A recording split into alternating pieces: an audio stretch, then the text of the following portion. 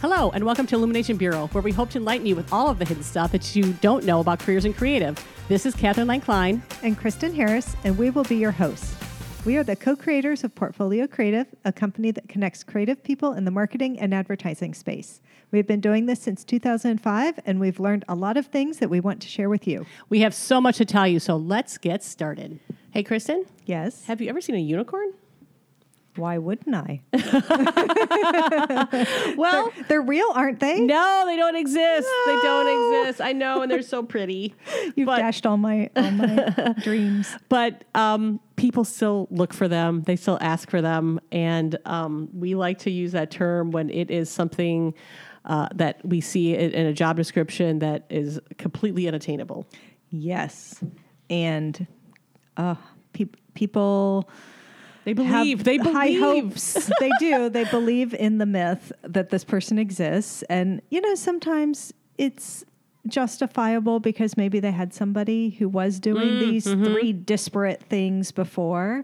And they're like, well, Good the point. person who left did, you know, all of these things. Why, you know, certainly we'll just hire someone else just like that. Well, often that person just kept adding on things to their job and learned new stuff over 10 years with you or something. There's not someone out there who has exactly that same mix of three different kinds of, career paths all in one person. The other thing that can occur is you're in a position where your company is growing very quickly and you need to have a lot of things done. So you compile a massive job description that probably 2 or 3 people should be doing, but you're really hoping, you're only going to afford one person. So you're really hoping to find that one person who can do all these things. Yes.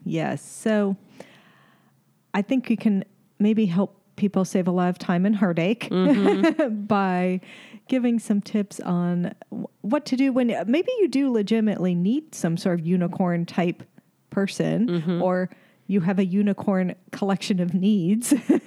Right. So what can you do about it? Well, back in the day, I think this was called like a jack of all trades.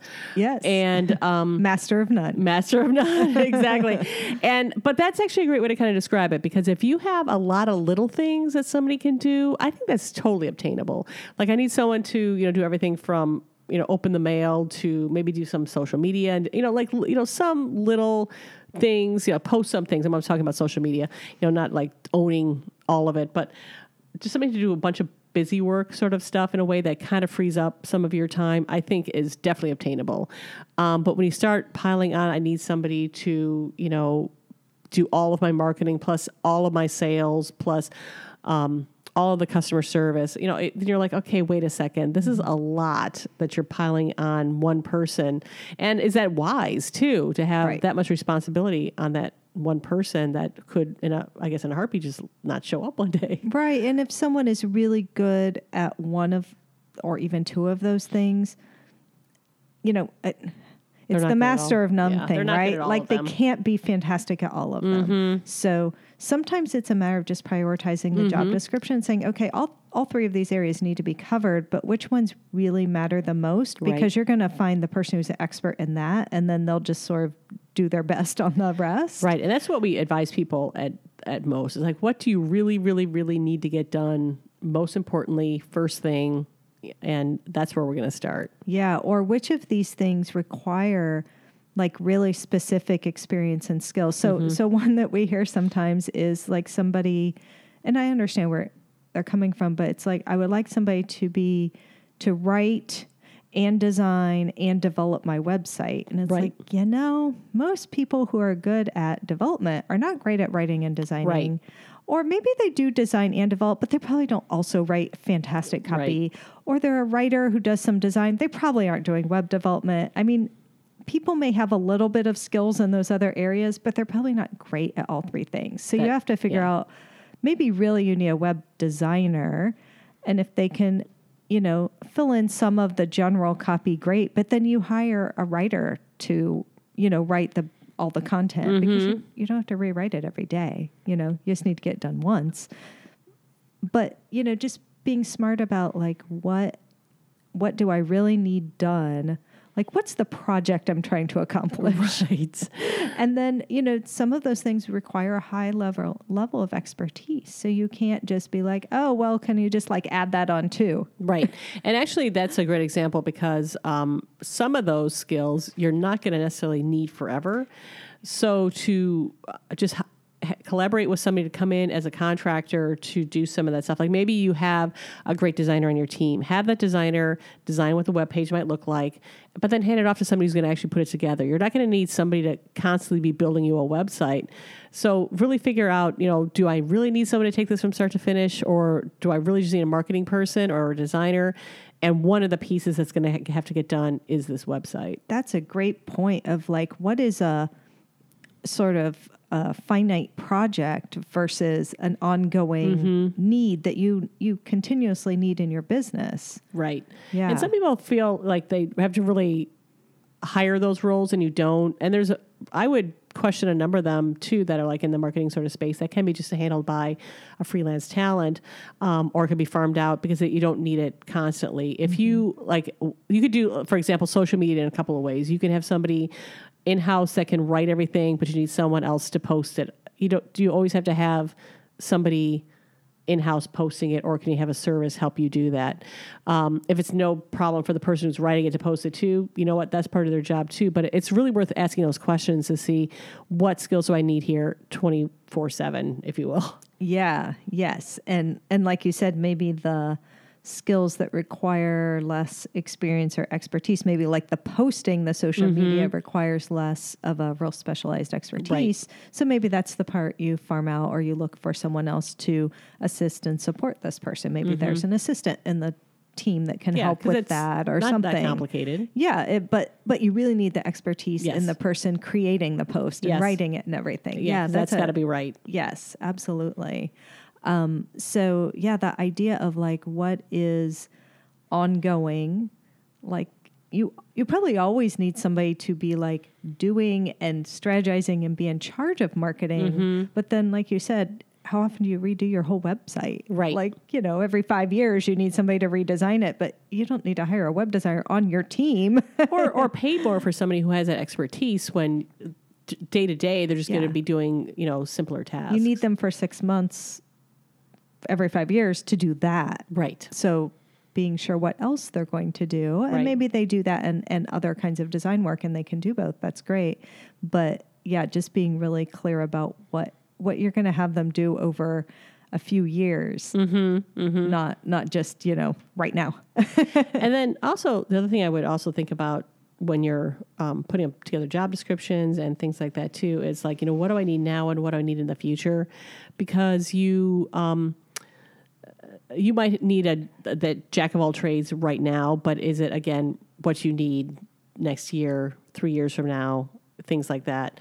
And putting a little more strategy behind whatever your job description too could also be really helpful. Yeah, that's a great point. If you think about like the growth of your company, especially like you said, if you're you're a smaller company, but you see growth, maybe you do need somebody who could do lots of things right now.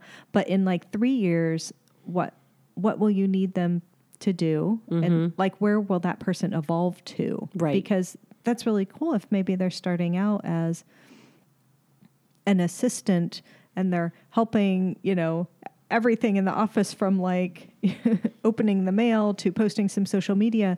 But over time, you want them to keep going down the marketing path. Then you make sure you get somebody with that marketing interest and you can keep developing them into that role. Right. And those other maybe office duties will branch off to someone else. But if you hire somebody who isn't super into marketing, but that's the path you need them to be on, then you're going to hit a dead end. Right. They might be more technical and be like, no, designing's not my strength, but you did need that web design done. Yes. So I did do that. And that was kind of it.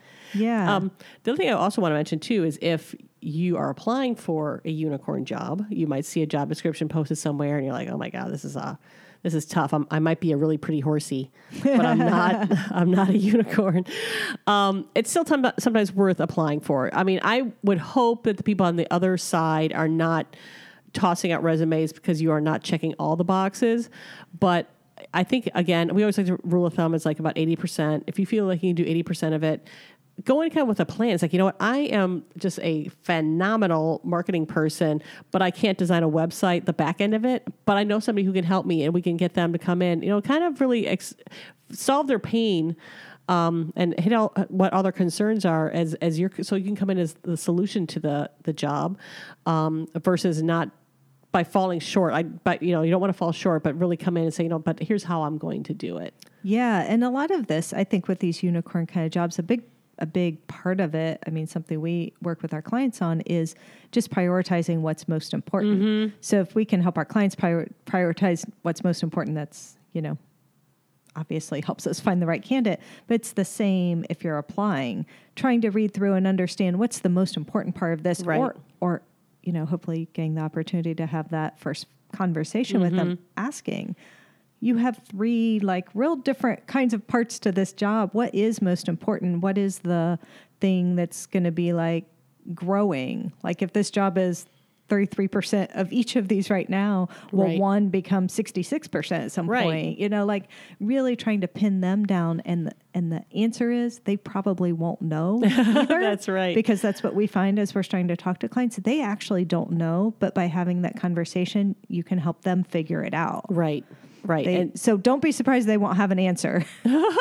So again, you can show your expertise by kind of talking through how you would handle the situation, and to say, I would hire somebody for this I'm really good at. And if the job continues as a web developer, then I'm your person. Or if this continues on as a web developer, I'm the marketing person. So I want to make sure that I'm the fit for the long-term job here. Yes, I can help you solve this project need, but I want to be the fit for, like you said, the long term, mm-hmm. what this role is going to be. And when I'm talking about also too for employers to kind of look forward as well, think about, are you going to need certain skill sets only now, and then in the future you're not going to, mm-hmm. So you really have to think about that too, because all the software changes so quickly, and what you need to know changes so quickly.